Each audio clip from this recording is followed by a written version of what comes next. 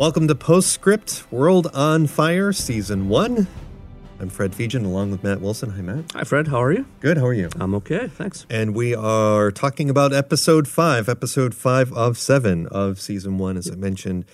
And things are getting, as I've opened the last 3 or 4 episodes, we're at war, and we are still at war. We are still at war. Where would you like to begin, Matt? So, couple recurring bits we can visit. One is, again, they do not name these episodes. So I will pose to you my favorite question now because you struggle with it so much. I do. What would you name this episode? By the third time, you'd think I'd be prepared. No, I don't for want this. you to remember. It's more fun. Okay. Yeah. Well, that's good then. That's interesting. I guess something with Dunkirk. I feel like a lot of different worlds collide here in Dunkirk, right? Or somewhere in France. Yeah.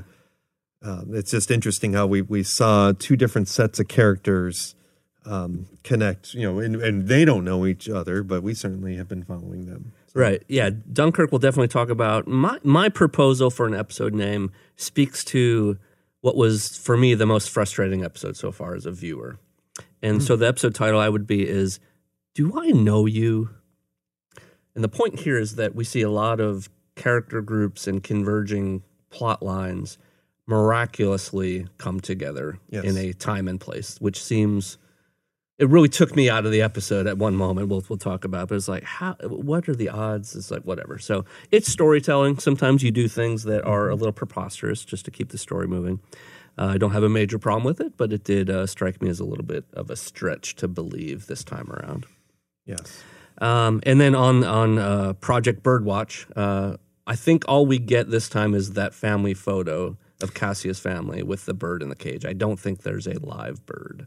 I agree. And that is, you caught me watching the episode for a third time earlier, right before we taped, and that was what I was trying to do, was find a hunting bird. For the bird. Hunting for a bird in the episode. There are some forest scenes. There are probably birds hiding in the back. Well, there were, if you believe the closed captioning, there were seagulls squawking at one point. Yes. Music and singing continues to be important.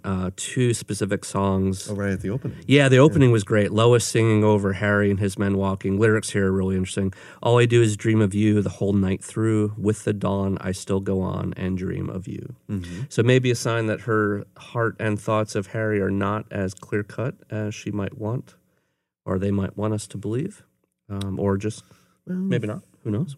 It's going to get messier as the episode goes on. Excellent. Yep. And then a very moving group montage of Bye Bye Blackbird later in the episode. Yes. The troops and Harry start it, Lois, and the jazz trumpet player joins in as well. Very interesting. And actually, that's a third set of stories colliding. It is a mess of stories colliding. It just popped in my head. I forgot the musician is... From Paris. From the jazz club in Paris, I think. Dating the partner... has some relationship to Connie. Lois. Yeah.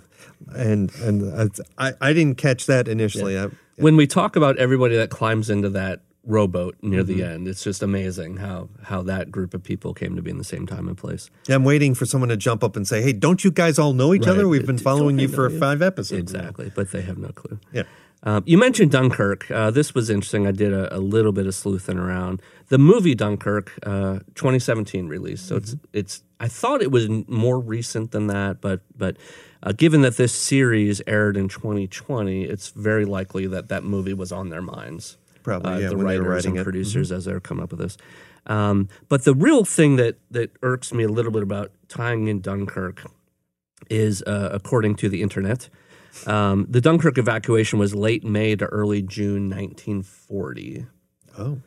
And May 10th, 1940 was when Germany invaded Belgium, France, Luxembourg, and the Netherlands. So that's where we are. Timeline-wise, a couple of weeks have gone by. And I'm okay with this for almost every character except Gregor's.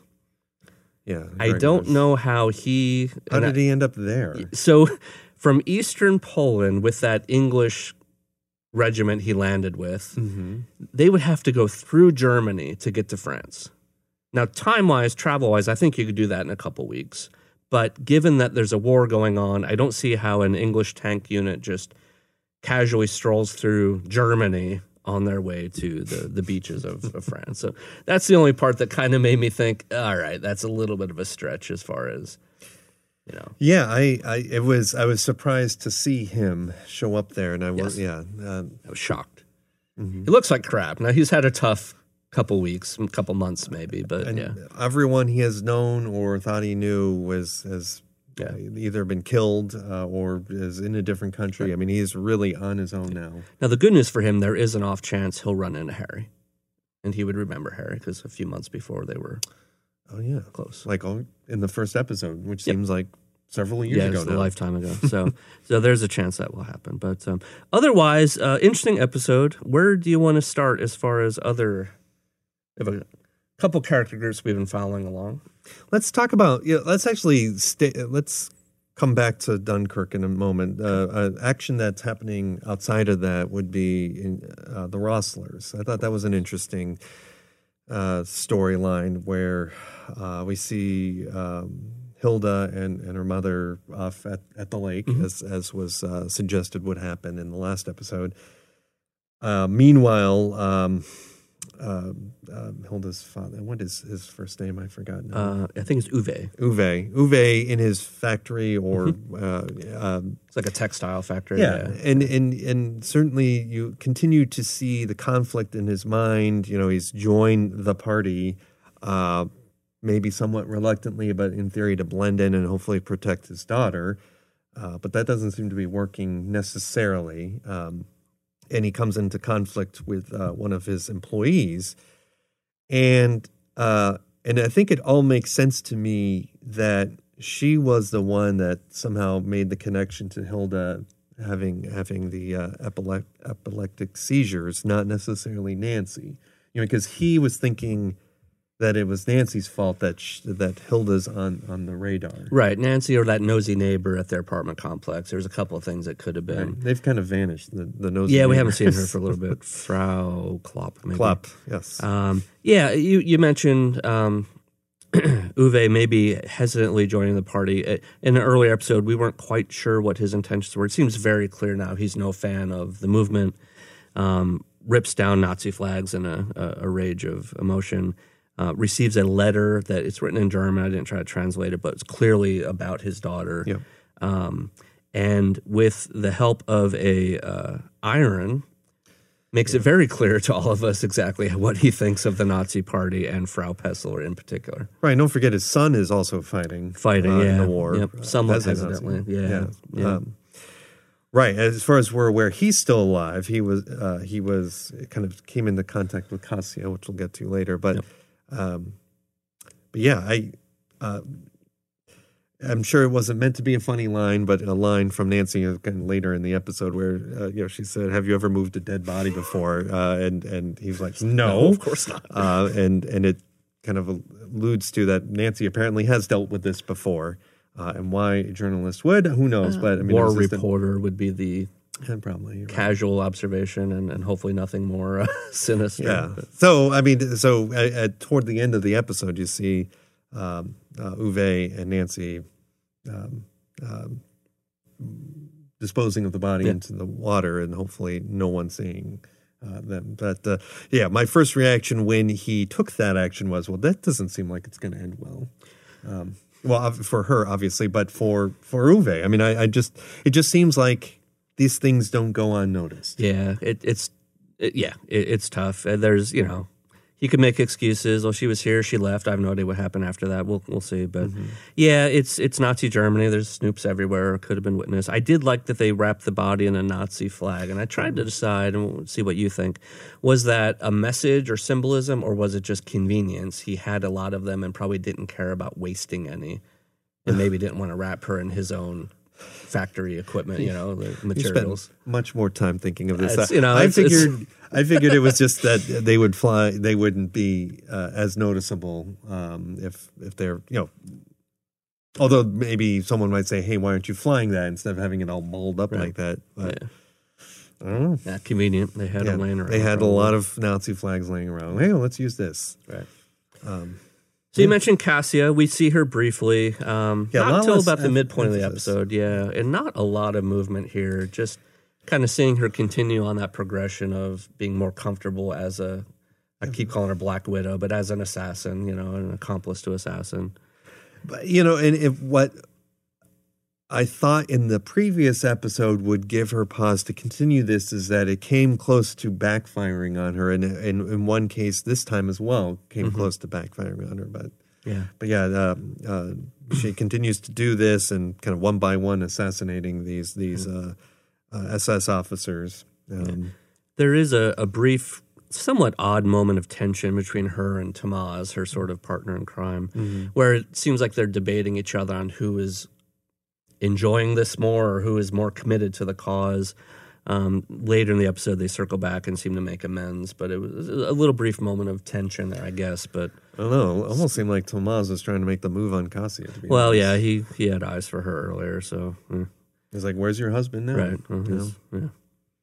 Good question. Which, switching gears, we meet Vernon. Vernon. That also seems to be has some eyes on Lois. It's probably Harry's cousin. You think? I don't know, but it's just the way this is going. So Lois and Connie are doing their tour. They're at some air base, and Vernon Hunter is there. He's a temporally grounded pilot. His plane's getting repaired. Fan of George Orwell. I thought that was an interesting reference. Would have been timely. Orwell, of course, having lived through World War I and learning his anti-fascist interests, and went on to, I don't know exactly when, Animal Farm or maybe 1984 were published, but certainly he would have begun writing and sharing his thoughts around that time.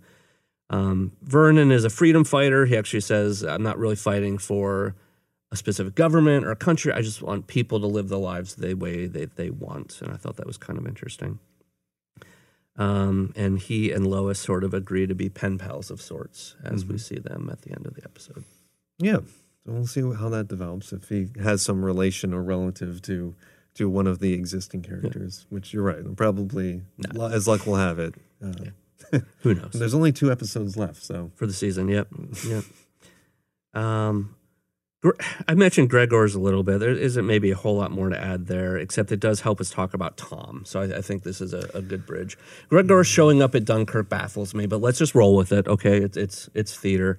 It does give us a brief moment of drama where he tries to climb. Well, he jumps the line. Yeah. Tries to climb on board the boat that Tom is helping steer, and Tom pulls a gun on him to get him to back off. Now, the scene didn't really work for me. The tension, the music wasn't really as dramatic as either they were hoping, or maybe they weren't hoping for it to be overly dramatic. I think I said already, I feel for Gregor. He looks a mess. He needs sleep. He needs food. I'm glad he gets off the beach ultimately, and hopefully we'll find a better place. How did that scene work for you? Did you feel like Gregor's was ever in danger? Everyone's in danger, sure. Right? I mean, especially at the beach there. But yeah, it was one of those moments where it's like, of all the boats, of all the people, right, these two connect. But I think you kind of want to pull for Gregor's a little bit. But he gets pushed aside by another officer saying, get out of here, you Polish so and so.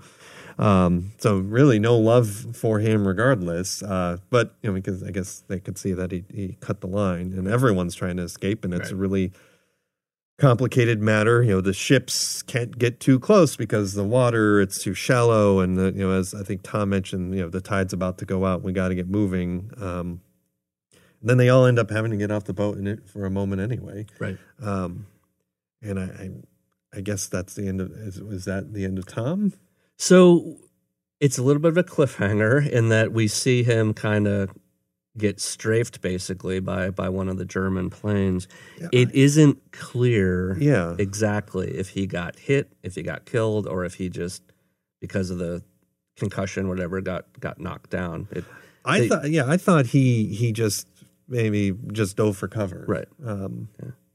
Then the second time I thought, we don't see him again in the episode. Yeah, you're right. Maybe it's a cliffhanger. We'll see resolve. I mean, obviously Douglas is, as we saw him 2 episodes ago when Tom was on the HMS Exeter, he was a wreck. And interestingly, we see Douglas, who had admitted being somewhat shell-shocked from the Great War, Right. Kind of the parallel that he's dealing with, as well as those other officers we see that are dealing with shell shock. Right. And so that, Douglas, again, as I said last episode, I think is probably one of the most likable characters. He's a wreck. He's worried about his kids. He's dealing with the demons of the First World War. And he's just trying to do what's best. Yeah, absolutely. I think the most likable. He has kind of a roller coaster episode, like you were saying. I really liked how he dealt with Robina. Mm-hmm. He's been a great sort of father figure with Jan. They play the best kind of football together, for example. Robina is kind of showing her old racist self a bit, maybe a little bit of a prejudice there. Yeah, I mean, because I felt like in the last 2 episodes that she had really turned a tide. I liked her. There was a time where I liked her. Starting to get likable. Yeah. But she they debate the Polish race, so to speak, and she even questions Douglas's pacifism, somewhat cynically. He's interested in the war because he sees it as maybe a necessary war. And she, I think, has mixed interests, maybe a little more sympathetic to the fascist or Nazi movement, even in England there. Right, that perhaps was established because of her prejudices. That was established in the first episode. Yeah. So they go into some verbal sparring at times. So that was kind of interesting to watch play out. But later in the episode, he is a mess. Yeah, there's a really neatly designed scene where 2 radio signals kind of mesh together as he's trying to tune to get the news, and it bleeds into sort of what we infer to be his mental state of a jumbled sort of, and he runs out into the street and he's banging on doors and such. And it really did kind of help lock in what it must feel like inside his head of dealing with his memories, his care for his son. I think some care for Harry. He does talk about Harry fondly throughout some of the episodes. I'm glad that Lois and Connie are with him there toward the end to try to talk him back down. And maybe he'll be able to find some stability here, or maybe hopefully some news about Tom, some good news about Tom. So then there's Harry. So Harry, Lieutenant Stan, interesting play off of each other through most of the episode. We see conflicting philosophies. I won't talk badly about Stan. I think it comes from a pragmatism of, we're not equipped. We don't have the training or the supplies to take care of all these people. We just have to get our men out. That is the mission. And Harry never wavering from, well, no, the mission is more than that. We need to take care of, in essence, everybody we run into. Right. There's the group of shell-shocked, the term that gets used in the episode, shell-shocked soldiers, which Stan is more attuned to infer as cowardice. Yeah. In the face of war versus a reaction to it. Right. He's not believing that that's an actual symptom, and that was probably a common theme back then. Yeah. Now with hindsight we can see that. Right. Yep. Harry's care for the young girl Claudette and wanting to get her to a French family. Harry's affinity for the Senegalese soldiers that they run in with, and actually defends them in front of some other troops later in the episode. But there's a nice moment between Stan and Harry where I think Stan does show, if not begrudging, but true respect for Harry and his decisions, recognizes what he's trying to do, gives him a firm salute before they part ways. And I thought that was a nice bit of closure between them to show that, hard feelings of stressful war aside, there was still a matter of respect between the two. And then later we do see Stan, 2 of the troops, and Gregors and the jazz musician all climb into the same rowboat. In Dunkirk. I feel like we'll see Stan and Harry again. I'd be shocked if they're separated. Doesn't seem right. I mean, they are obviously I feel like they will reconnect at some point soon. So the episode ends. We see Harry actually fire his gun into the air, asserts his dominance over the beach, and says, "These soldiers are with us. They're coming with us," again to the black Senegalese soldiers. And then the last scene is just the coastline with, I don't know if you look closely, some of the boats were smoking and listing. Some didn't look so good. Harry's chance of escape looks possible, maybe still risky, like you said earlier. Nobody's safe on that beach, certainly. A lot to look forward to in the last 2 episodes of season 1. I agree. All right. So if you're riding along, you have your own thoughts. If there's things that we've missed, we've said before, we're not historians. We're just trying to figure this out as we go. Please let us know. Add your questions, your thoughts, little tidbits, historical ties that would be interesting to share. We'd be happy to share that in this show. Couple ways you can do that. Find us through email, postscript@witf.org, or just ps@witf.org. All of the WITF social medias, you'll find us there. You can leave your questions, leave your thoughts. You can listen to this, of course, in all major podcast engines. If you happen to want to watch us, find us on YouTube. It's the WITF Mosaic channel. This and a bunch of other great content on arts, culture, lifestyle, all good stuff. If you are having so much fun that you want to help us make more of this content, and we do hope you do, please visit witf.org/mosaic for more information about how you can support this and other programs. I want to give a shout out to Ali Amoros running tech and John Ferreras on the edits. Thank you for riding along. Thank you for watching and listening, and we'll talk to you again with the next episode soon.